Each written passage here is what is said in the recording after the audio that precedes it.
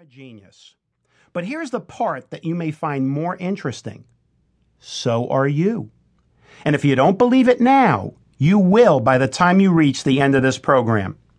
In the 12 sessions that follow, you're going to learn what the word genius really means, what it doesn't mean, and how you can tap into the power of the greatest minds of all time to make practical improvements in the most important areas of your life.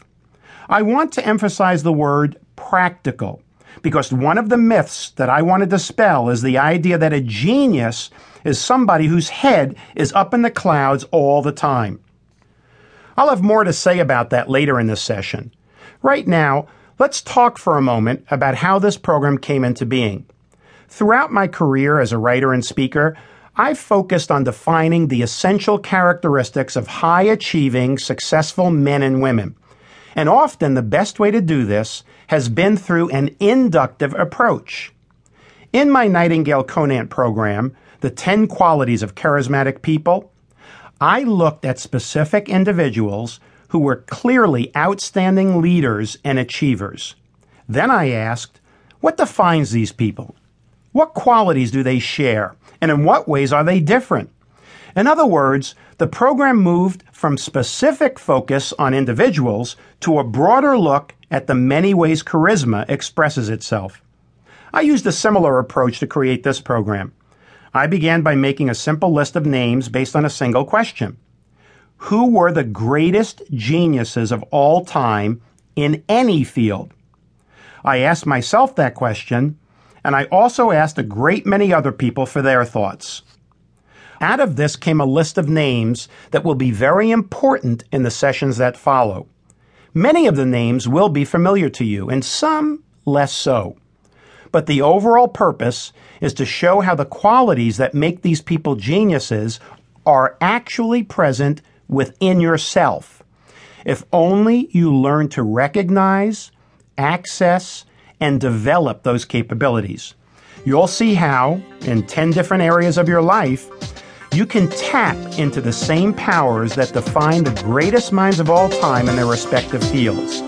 By doing so, you can definitely revolutionize your life. And who knows, like the geniuses we'll be discussing, you might even bring about revolutionary change in the larger world as well.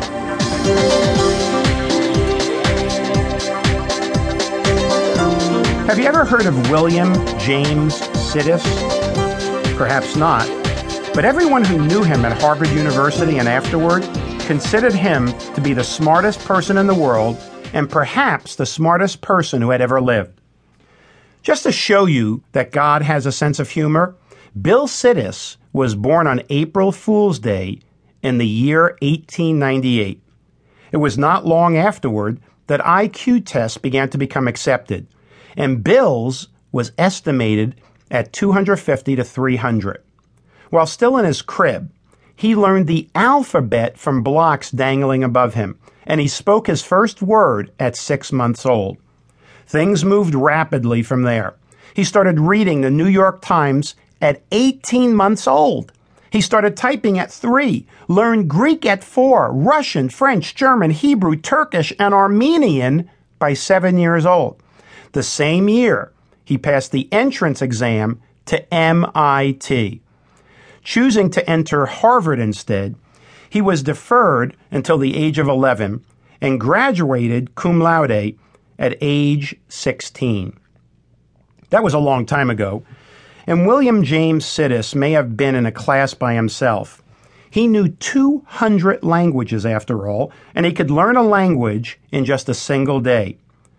But there are still some very bright people around, and it's fun to think about them. So let's meet one more. Recently, a story in the New York Times described a typical day in the life of a rather atypical college student. She's a senior studying physics, biology, and mathematics, and she gets straight A's in all her courses. This is impressive, of course, but it's a description that could apply to a lot of bright, motivated students across the country. The difference is that this college senior is only 13 years old. She started reading when she was 8 months old, and by age 5, she had finished the entire reading curriculum.